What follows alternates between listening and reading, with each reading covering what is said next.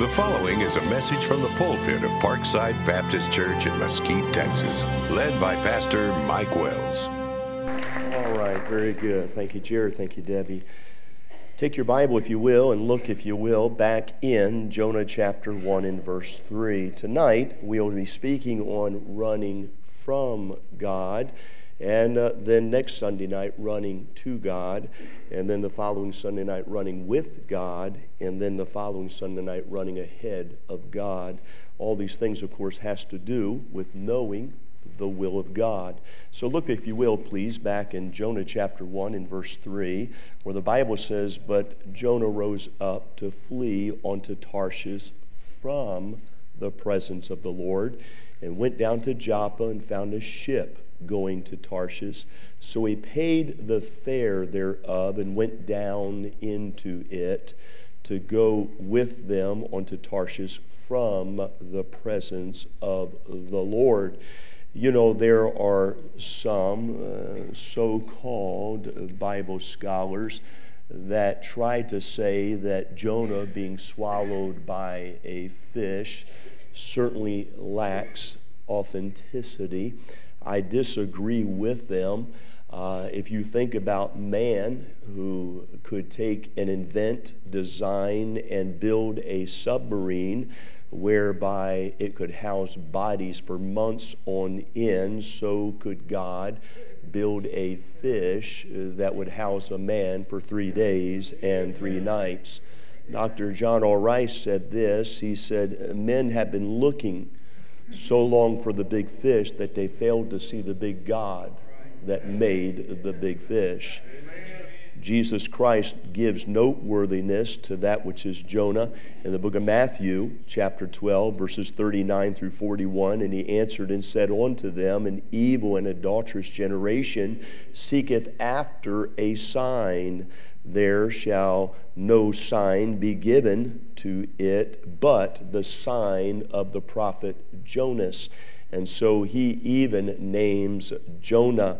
I believe it's very important to be able to defend the authenticity of that which is truth.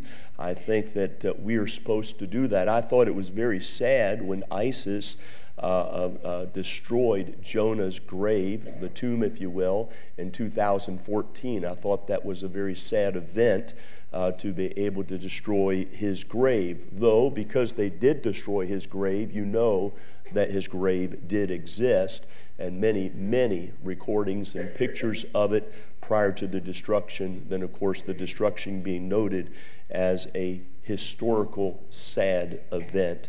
Here, God shows us a plan, and God shows us a purpose for our life. God's will, if you would please, is something that we ought to consider very strongly. Jeremiah chapter 7 and verse 23, the Bible says, "But this thing commanded I them, saying, Obey my voice, and I will be your God, and ye shall be my people. And walk ye in all the ways that I have commanded you, that it may be well unto you." God wants things to be well unto you and unto me. I don't think in our generation, at least among the believers that I've talked to, that the problem is knowing as much about the will of God as it is about doing the will of God that you do know. And I think it's important, and as we do this study, you'll see how important it is not just to know, but to do the will of God. Let's notice it tonight. And Jonah chapter 1 and verse 1 and 2. The Bible says, "Now the word of the Lord came unto Jonah, the son of the Amittai, saying, Arise and go to Nineveh, that great city, and cry against it, for their wickedness has come up before me." And so notice this. Here we see the revealed will of God. God's will is revealed. He's talking to Jonah. That's a specific person. He's talking about Nineveh. That's a specific place. You'll see that he's talking about the wickedness of that city and giving Jonah a mandate, a commission, if you will, a command, if you will, to go and to preach specifically against the wickedness that is being conducted or that is being lived out in that city. And so you see there's a specific person, a specific place, and a specific purpose. And that's always the way it is with God's will. God has a will for every single person that's underneath the pitch of my voice. The Christian should be the one that says, I'm going to go all out to find and to accomplish the will of God for my life. Now, that means that you have to be totally surrendered in your life to be able to seek, find, and obey the will of God. The book of Jonah, chapter 1, and verse 1 again, the Bible says, now the word of the Lord came unto Jonah, the son of the Amittai, saying, all right, so here we see that God knows exactly who we are. He called Jonah by name. Of course, over in Jeremiah chapter 1 and verse 5, the Bible says, before I formed thee in the belly, I knew thee, and before thou camest forth out of the womb, I sanctified thee, and ordained thee a prophet unto the nations. Over in Psalm 139, in verse 1, the Bible says, O Lord, he says, it says, thou hast searched me and known me. And so God does know who you are. By the way, we serve a God tonight that doesn't make mistakes. We serve a God tonight that knows every hair on your head. We serve a God tonight that knows the very intents of your heart. We serve a God tonight that cares more about you than you care about you or anybody else cares about you. So first we see this, that God has revealed his will unto Jonah personally. He calls him by name. He specifically has a will for his life. We also see this, that he makes it very plain to Jonah. The Bible says in verse 1 again of Jonah 1, the Bible says, now the word of the Lord came unto Jonah. It says the son of the Amittai saying, okay, so he's making it very plain. He's got something to say. And by the way, when God tells us something, we ought to sit up. We ought to pay attention. It's more than you get from a math teacher. It's more than you get from a science teacher. It's more than you get from a history teacher. This is God, and God gave us a book, and inside of that book, he gives us instructions in order to obey. I'm going to remind you of something that's very serious. One day you will stand before God. One day I will stand before God. One day your teacher will stand before God. There is only one God that you will answer to. And we understand that the Bible says, in Psalm 37 and verse 23, the steps of a good man are ordered, listen to it now, by the Lord, and he delighteth in his way. So the Bible says that God is also not interested in you understanding the will of God. Noteworthy, he's interested in you taking the steps in order to fulfill the will of God. Psalm 119 verse 133, the Bible says, order my steps in thy word, and let not any iniquity have dominion over me. Proverbs chapter 16 and verse 9, the Bible says a man's heart, it says, deviseth his way, but the Lord directeth his steps. So God is interested in your steps. Now, why is he interested in your steps? Because where you step is the direction that you're going. And if you continue to take the wrong steps, you'll wind up in the wrong place. You continue to take the right steps, you wind up in the right place. Psalm 119 and verse 130, the Bible says, the entrance of thy words giveth light, and giveth understanding unto the simple. What's that mean? That means even a simple person in the Bible is somebody that's childlike in their thoughts, childlike in their thinking, maybe not too deep in their understanding, but God says even a simple person can understand. So we understand that here, talking about the will of God being revealed, it's personal to Jonah. It's plainly put, but then it's also very pointed. Look at it again. Jonah chapter 1 and verse 1. And the word of the Lord came unto Jonah, the son of the Amittai, saying. It's very pointed. He's going to point him a certain direction. Well, does that surprise us? Does that surprise us that God wants to point us in a certain direction? Romans chapter 12 and verses 1 and 2. The Bible says, I beseech you therefore, brethren, by the mercies of God, that you present your bodies a living sacrifice, wholly acceptable unto God, which is your reasonable service. and be not conformed to this world. Now, did you notice that God is more concerned about you conforming to the world than He is about you conforming to Christianity? He says, and be not conformed to this world, but be transformed. How do you be transformed? You don't be transformed normally outwardly first to Christian principles, to Christian doctrine, to right living. Normally, that's not the way it works. If it's that way first, it doesn't last. Doesn't last.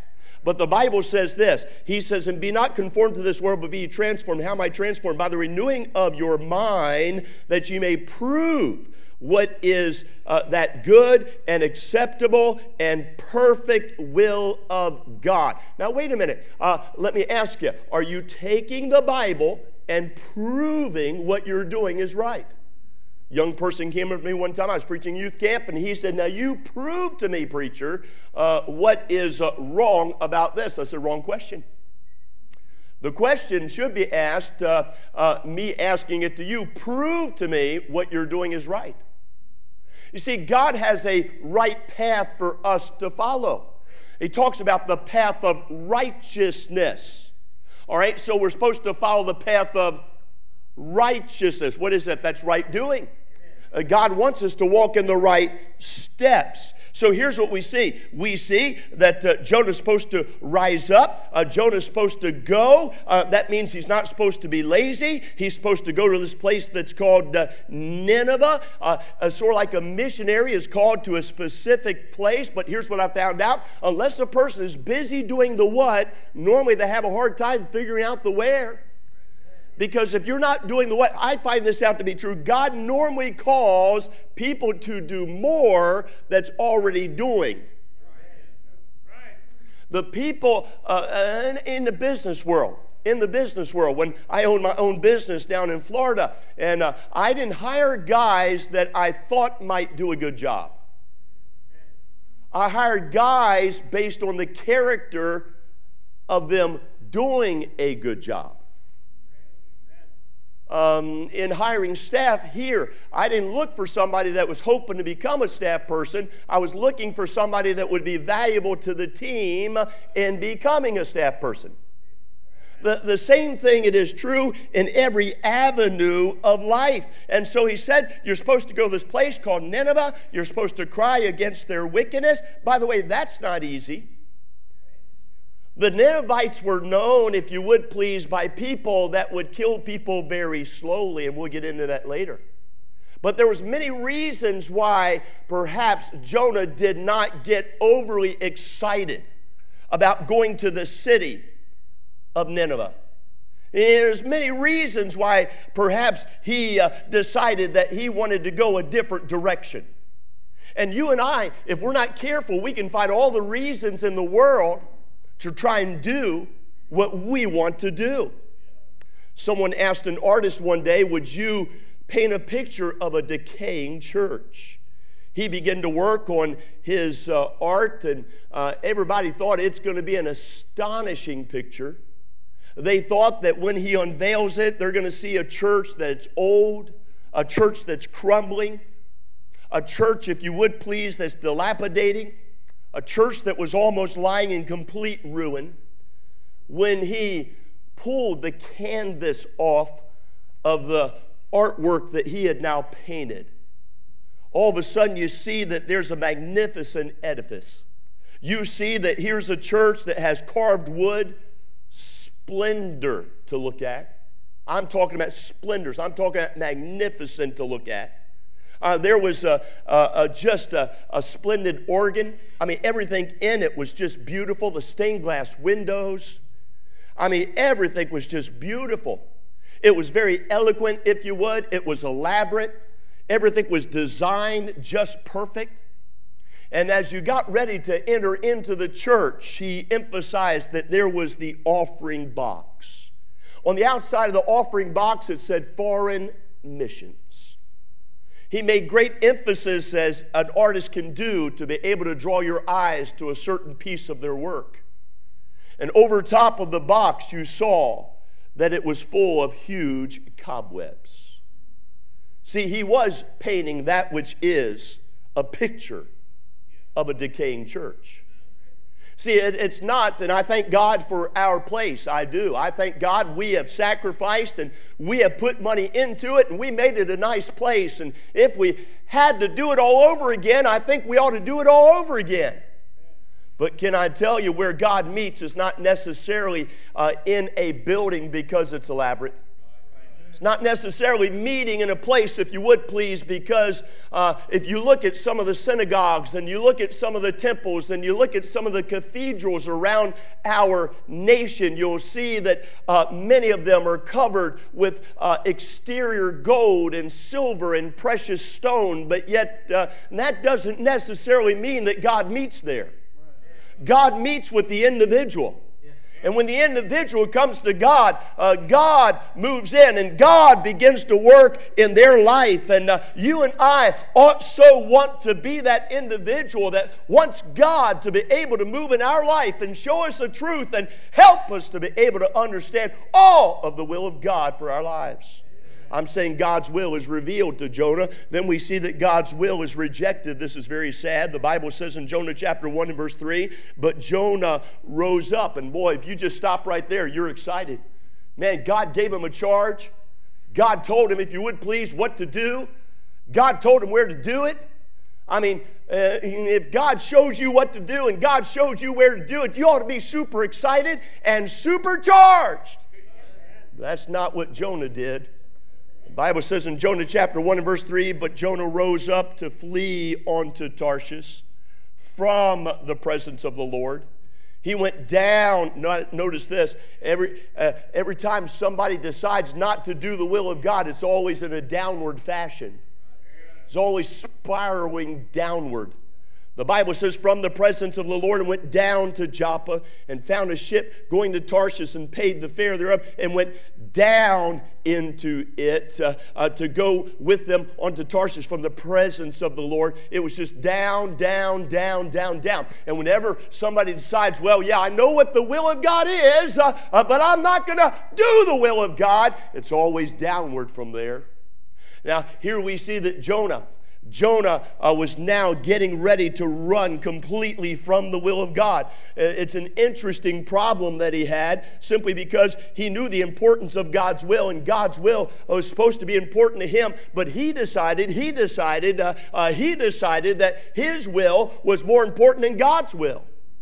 What I think, what my opinion is. Oh, may I tell you, dear beloved friend, you be very, very careful about stepping out to do something when you're not certain it's the will of God. Why? It's going to affect your kids. It's going to affect your grandkids. It's going to affect your friends. So we see that Jonah had a problem. Then we see that he had an alternate plan. Isn't it funny how people have alternate plans rather than doing the will of God? And sometimes the will of God's not easy. Matter of fact, sometimes the will of God is the hardest thing you could ever do in your life. I said this morning, all dead fish float downstream.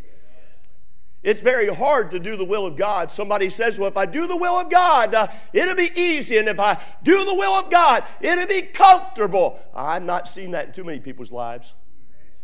What I've seen is doing the will of God takes sacrifice. Doing the will of God takes character. Doing the will of God takes a deep, abiding love to fulfill God's will in your life. And the world doesn't understand it, and the flesh doesn't accept it, and the devil's against it. And so whenever you step out to do the will of God, can I tell you, there will be people that rise up against you. There will be people who make fun of you. All of a sudden, when God speaks to your heart and you surrender a certain aspect of your life, you get to see who's excited about God by who's excited about the decision that you made and who's not excited about the decision that you made and who tries to talk you out of the decision that you made. And I thank God for every single child of God that stands up and that goes forward and tries to do something for God. Why? Because something for God is a whole lot better than nothing for God. And so we see that Jonah, he had a problem. Why? Because he had an alternate plan. He decided he wanted to do what he wanted to do. Then you see, not just a problem, not just an alternate plan, but now he is deliberately running from the presence of the Lord. My mother loved to shop. Maybe your mother's that way. You fellas that's going to get married, maybe you'll have a wife that's that way. My mother loved to shop. My mom would find sales just incredible. I hated to shop. Most of the time, my mother, when she went shopping for clothes. I hate shopping for clothes. So does Brother Wislowski. But I remember one time I thought for sure. See, when Mama got mad, first thing Mama would do is Mom would take us home. If we get her mad in a store, I had her pegged. She'd say, well, I'm going to take care of you when we get home. I've watched her leave total shopping carts full and say, let's go. I had Mama pegged. Oh, we were in this store one day, and I don't know, I was about 7 or 8 or so, and yeah, you'd be amazed how quickly we learn our parents even at young ages. I guess I was about 7 or 8 because I went back home at 6. I'm about 7 or 8, just real young, and Mom was in the store, and she's going through these clothes, and she got caught up. She got caught, sort of like a guy in a gun shop. She got caught up. Now, I'm not talking about caught up in the Spirit. I'm not talking about Holy Ghost nothing. I'm talking about she got caught up. Man, she's over here looking. She didn't know. She didn't know. I got out of the cart. I climbed down. I looked between the clothes. There's Mama. But Mama's looking there, which means I can go there. And so I did. I climbed in between the clothes, and boy, did they stink. I climbed in between the clothes, and I got over here, and she looked in the cart. She said, Michael! Now that meant the wrath of God soon to come. She said, Michael, where are you? I didn't say a word. Because, if Mama gets hot, Mama's going home. I can get out of this place. She said, you come here right now.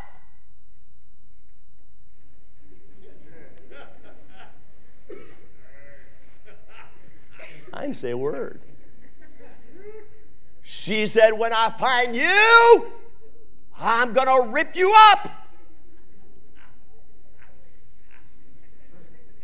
I didn't say a word. She said, you come out now. We're going home. My turn. I walked out. She said, we're leaving. I said, yes, ma'am. I got home. I was so sorry I did that. I never did that again. I don't think I sat down for a month and a half. Now, wait a minute. I'm saying this. I'm saying that when you run from the presence of the Lord, you pay the piper. You do. I was raised in a Roman Catholic home, and my parents had a rule. They said, now, don't throw the ball in the house. Don't wrestle in the house. If we catch you throwing the ball, wrestling in the house, you're in big trouble. Well, they left, and Dave said, hey, want to play football? I said, yeah, let's play football. He said, catch. I caught it. I was a good catch. I was a lousy thrower. And I said, hey, let's go outside. Hey, come on, let's go. And I threw it back as I was going outside. It missed Dave, and it hit the statue we had of Mary on the fireplace. Mary started going like this, and she hit the deck. Head broke off, arm broke off, fingers on the ground. It was not a good thing. I said, Dave, what'd you do? He said, if you would have threw me the ball to me, I might have caught it. I said, well, we're going to both die. And he said, let's get some glue. Let's go find glue. He said, I can fix it. Don't worry. He said, it's going to be okay. So, we found glue, and Dave started to glue it. He said, see, it looks pretty good. I said, no. He said, well, you can just see little cracks. I said, it had no cracks. And he said, man. He tried to glue the fingers back on, and he'd get them up there, and it just fall off. And he'd get it up there, and it just fall off. And the shoulder wouldn't stay on. The only thing he had on correctly was the head. And I said, we're going to die. Oh, we're both going to die. Mom's going to kill us. Dad's going to kill us. Grandpa's going to kill us. Everybody's going to kill us. Mom came home. Dave I don't know why he did this. Going to draw. But he turned Mary around so that she would be facing the opposite direction. How stupid. Come on. How stupid, And so he turned Mary around facing the other direction, thinking that, okay, they won't notice her. Well, they're going to turn her around because, after all, that's facing blessing, and so Mom said, hey, who turned around Mary? Dave did. I wasn't lying. Mom said, go up there and turn it around, Mike. It needs to be turned around facing us for blessing. I said, well, Mom, I think Dave ought to turn it around because he turned it around the other way. She said, no, I'm telling you to turn it around. Yes, ma'am. So I got up there. The fingers are missing. I know it is. The shoulder's cracked. I know it is. The only thing is I'm hoping the head stays on. I turn it around real gradual, trying to keep those fingers towards the fireplace. And she said, that's not right. Turn it around all the way. I said, Mom, we need to tell you something. Remember how you tell us not to play ball in the house? She said, talk on. Remember how you told us not to wrestle in the house? She said, talk on. I said, well, Dave, why don't you tell her? So you know how brothers are, right? You know how brothers are. You blame it on them, they blame it on you, it gets deeper, and you all wind up just dead. Now, what am I saying? I'm saying this. There was a day I wanted to run from the presence of Mama. There was a day I wanted to run from the presence of my daddy. But every time I ran, every time I did something wrong, there was worse to pay. It would have been better not to do wrong to the beginning than to do wrong and have to pay later. And yet we think that God has his back turned. Yet we think that, hey, I can do whatever I want to do even though I was created in the image of God and I'm supposed to obey God and I'm supposed to put God first in my life. It's okay. I can do what I want to do. The only problem with that is that he's still your heavenly Father. Here we see about Jonah. Jonah was an individual that had the will of God revealed. He rejected the will of God. He rejected it by creating a new problem, by escaping God's plan and running from his presence. And you'll see this, and I'm done. The will of God carries risk. I said the will of God's revealed, it's rejected. It also carries risk. Look at verse 4, if you will, Jonah 1. The Bible says, but the Lord sent out a great wind into the sea, and there was a mighty tempest in the sea, so that the ship was like to be broken.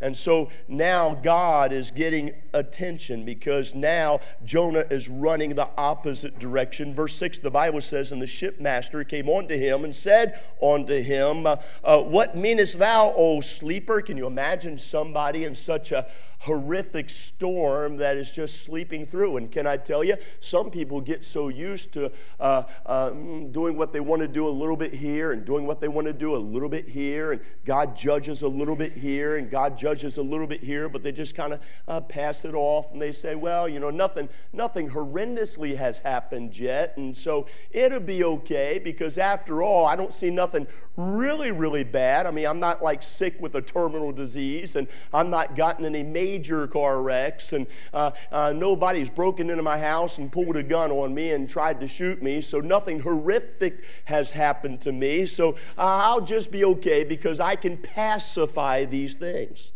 The Bible says, arise and call upon thy gods, upon thy gods. So be that God will think upon us, listen to it now, that we perish not. And so they knew that Jonah had a connection. And by the way, most of your friends know that you have some type of connection with God.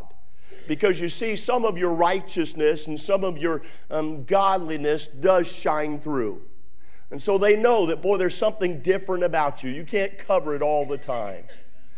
Jonah chapter 1 and verse 7, the Bible says, and they said, every one to his fellow, come and let us cast lots, that we may know whose cause this evil is upon us. And they cast lots, and the lot fell upon Jonah. And so now they're saying there's got to be a reason. There's got to be a reason. And can I say there's a great risk in disobeying God? Then lastly, there's a great risk sometimes in stepping out to do the will of God. But the greater risk of doing the will of God brings blessing, while the greater risk of not doing the will of God brings judgment. The Bible says in Jonah chapter 1 and verse 16, and the men feared the Lord exceedingly, and offered sacrifice unto the Lord and made vows. Verse 17, Jonah 1, the Bible says, now the Lord hath prepared a great fish to swallow up Jonah. The Bible says, and Jonah was in the belly of the fish 3 days and 3 nights. You know, Jonah, God said, I'm going to bring you back. And here's what I find out about the will of God as we're talking about tonight, running from the will of God. Here's what I find out about the will of God. You may run from the will of God, but you cannot outrun the will of God. My Bible says the gifts and callings of God are without repentance. The word repentance there means change of mind. You know, God's never going to change his mind about his will for your life. He's never going to change his mind. God has a will for you. You said, but you know, I'm just chilling with my friends, and I'm just kind of getting by and doing my own thing, and kind of just, you know, it's going to be okay, preacher. You better stop back up a little bit and consider the God of heaven has a choice will for you. What is the will of God for your life?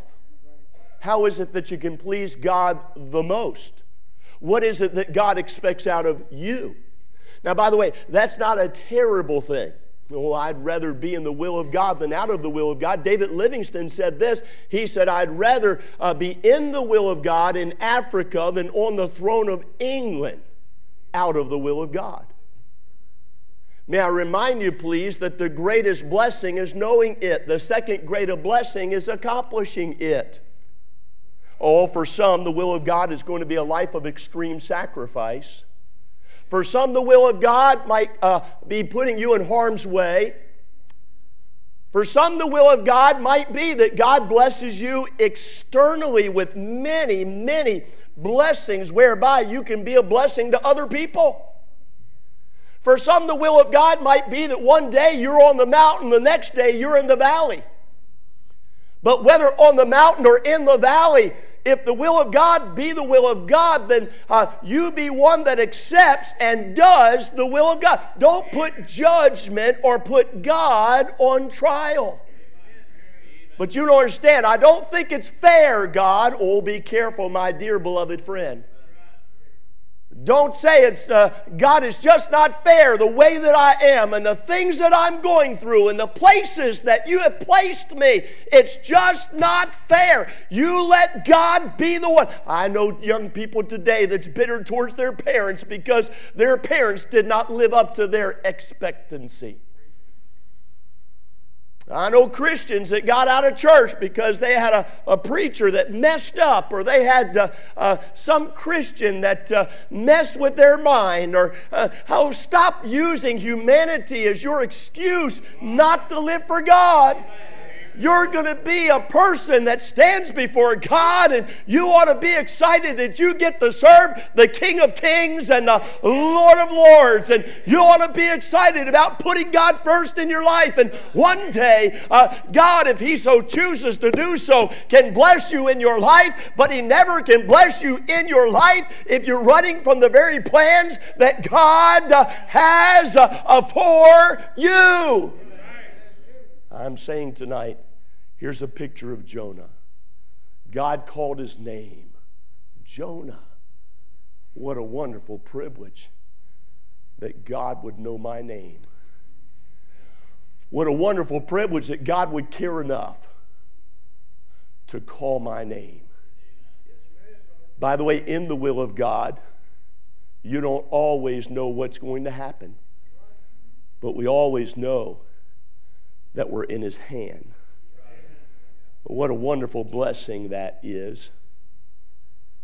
I recite to you the other day, I preached a funeral for Ann Jones, and Steve and Ann was there, and it was her younger brother that died, and as we preached Marvin's funeral, I always take one of the assistant pastors with me whenever I do a funeral, and Brother Craig assisted me in that funeral, and went over to Gun Barrel City. I've never been to Gun Barrel City before, but that's a neat little town. And we went to Gun Barrel City, and very tender-hearted people. And we were leaving. I asked Steve Jones, I said, Steve, where should we eat at? We're going to get something to eat on the way home, and we're going to stop somewhere to eat. And I told Brother Craig, if you go with me, I'll treat you to lunch. Help me with the funeral. We'll stop fellowship a little bit along the way, and we'll stop and eat for lunch. And there was a place across the street, as I said the other night, was called Gizzards and Lizards or something like that. I don't know. It just did not seem appealing to me. If I'm going to eat somewhere, I like to eat places that are unique. Burger King's okay, but anybody can eat at Burger King. McDonald's is okay, but anybody can eat at McDonald's. Chick-fil-A's all right, but that's just standard American. Anybody can eat at Chick-fil-A. Oh, I like to find the hole in the wall where the hole was still there. But I didn't feel like I wanted that type of hole. So across the street was this magnolia yellow flower or something, I don't know. It would sound like that it would be a little bit more acceptable. So I told Kevin, or Brother Craig, I said, hey, let's go there and eat. We were the only person, when you pull up to a place, Doc, when you pull up to a place and there's nobody, I'm talking about 0 people in the parking lot, you begin to wonder, was this a good decision? There's nobody, I'm talking about nobody in the entire parking lot. We walked in, there was nobody in the restaurant. So I looked at Brother Craig and I said, hey, this is a blessing. We're going to get immediate service. So a lady came, she started to wait on us, and after a while she left. And I thought, we got the restaurant to ourselves. We can go to the kitchen and cook if we want. But then I guess her son came in, or maybe just somebody working there, and so he was there, and so Gilberto is his name, and Gilberto served us and was outstanding and whatnot. But he's the only one there. And I told Kevin, I said, look, how about if I do this? How about on the way out? I'd like to talk to that boy because he doesn't have anything to do. Nobody else is here. It's just us. Perfect witnessing opportunity. I've got all my things covered. He's got his things covered. Perfect witnessing opportunity. I said, let's spend time with him a little bit. So I went over to Gilberto and started to witness to him. He's just as open could be. Took an opportunity just to show him how to be saved. And I showed him how to be saved, and he thanked me over and over and over again. Now wait a minute. I could have said this, boy, I'm in a hurry to go back home. I'm in a hurry to get over here. I'm in a hurry to do this. But sometimes the will of God is just so obvious, isn't it? It's just so obvious. I remember one time I was door knocking over here in the apartments, and I had X amount of time to do, but I parked in one of those non-visitor parking spots, and so I'm knocking on the door, and they weren't home, and so I knocked on these people's door, and they were in a hurry. They were leaving, and I had one more door to knock on, and the people who were leaving hollered back up and said, hey, you got a car? Well, I had my wife's car. My truck was in the shop. And I said, yeah. Said, they're towing it right now. I said, thank you. So I ran downstairs. I was by myself that day, and so I ran downstairs and said, hey, sir, whoa, wait a minute. That's my wife's car. And I said, if it was my truck, I might not give you so much grief, but that's my wife's car. so put it down. And he said, oh, no, I've already got it all lifted. I'm ready to roll. I said, you're not rolling anywhere. I appreciate it, but I'll move it. Put it down. And he said, well, I normally don't do that for people. I said, you need to do it for me.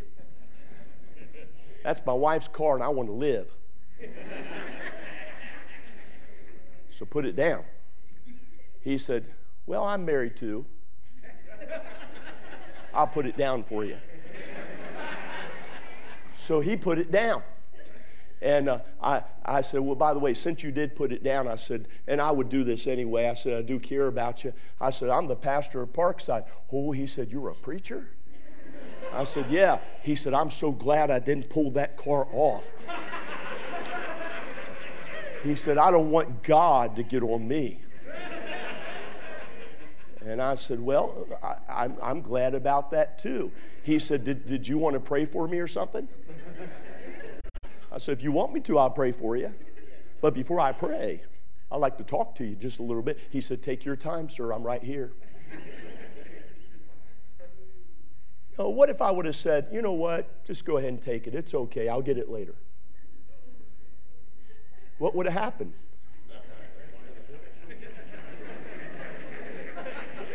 Why are y'all looking at my wife?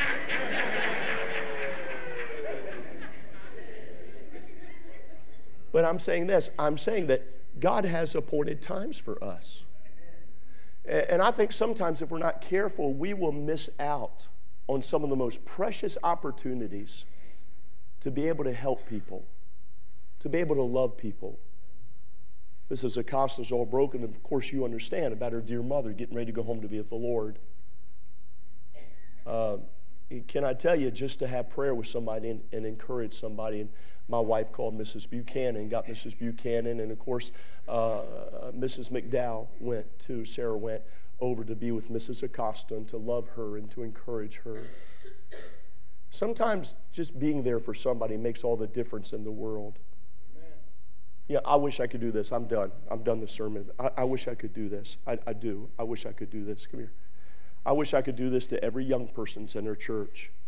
I wish I could walk beside them just for a day, love on them, say, man, I sure am proud of you. Man, you're doing a great job. Oh, you said, but preacher, they're not living the way they should completely. Well, you probably aren't either. Yeah, I think I'd come down off the high horse just a little bit. But I think maybe, if somebody would just kind of extend that hand and say, man, I'm proud of you. You're doing a good job. And, just kind of walk beside them for just a little bit. Sometimes all it takes is a word of encouragement.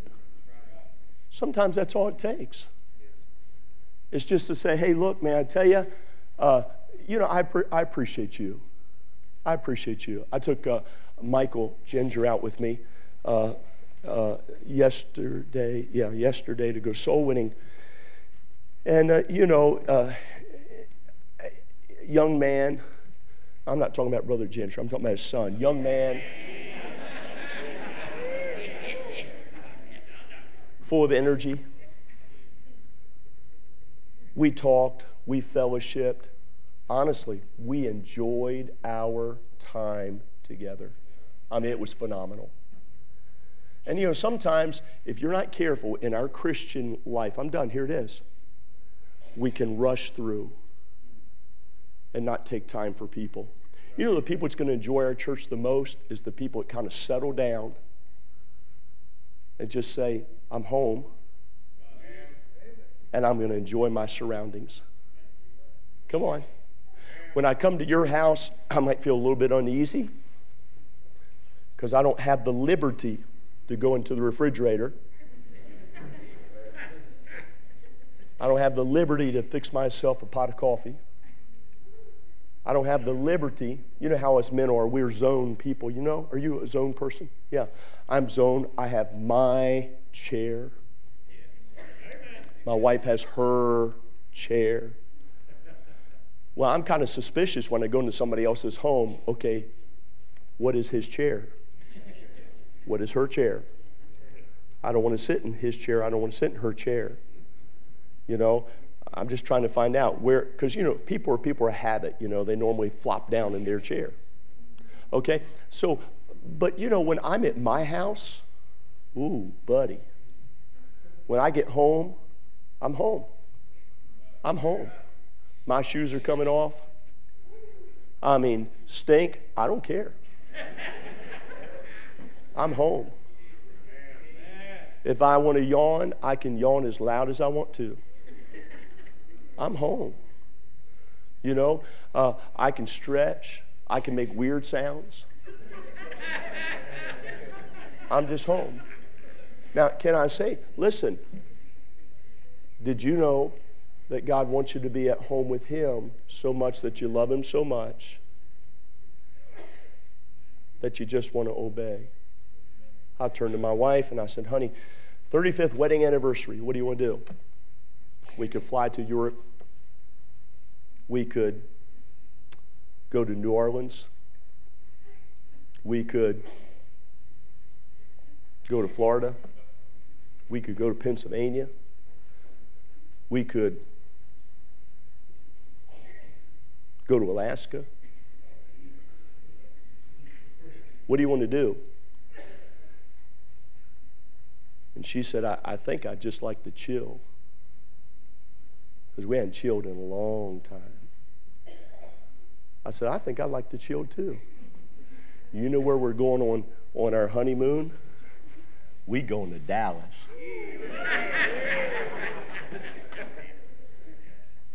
Just to relax, because we're tired. Now, may I say this? Can I say that that's a good thing, to be able to spend time with people that you love? Church is that way too. You get to know people, you'd be amazed how many people want to help you and not hurt you, but truly have a desire to help you. Father, we thank you for tonight. Thank you for these. Thank you for joining us today. For more audio or video content, you can visit our website at parksidebaptist.org.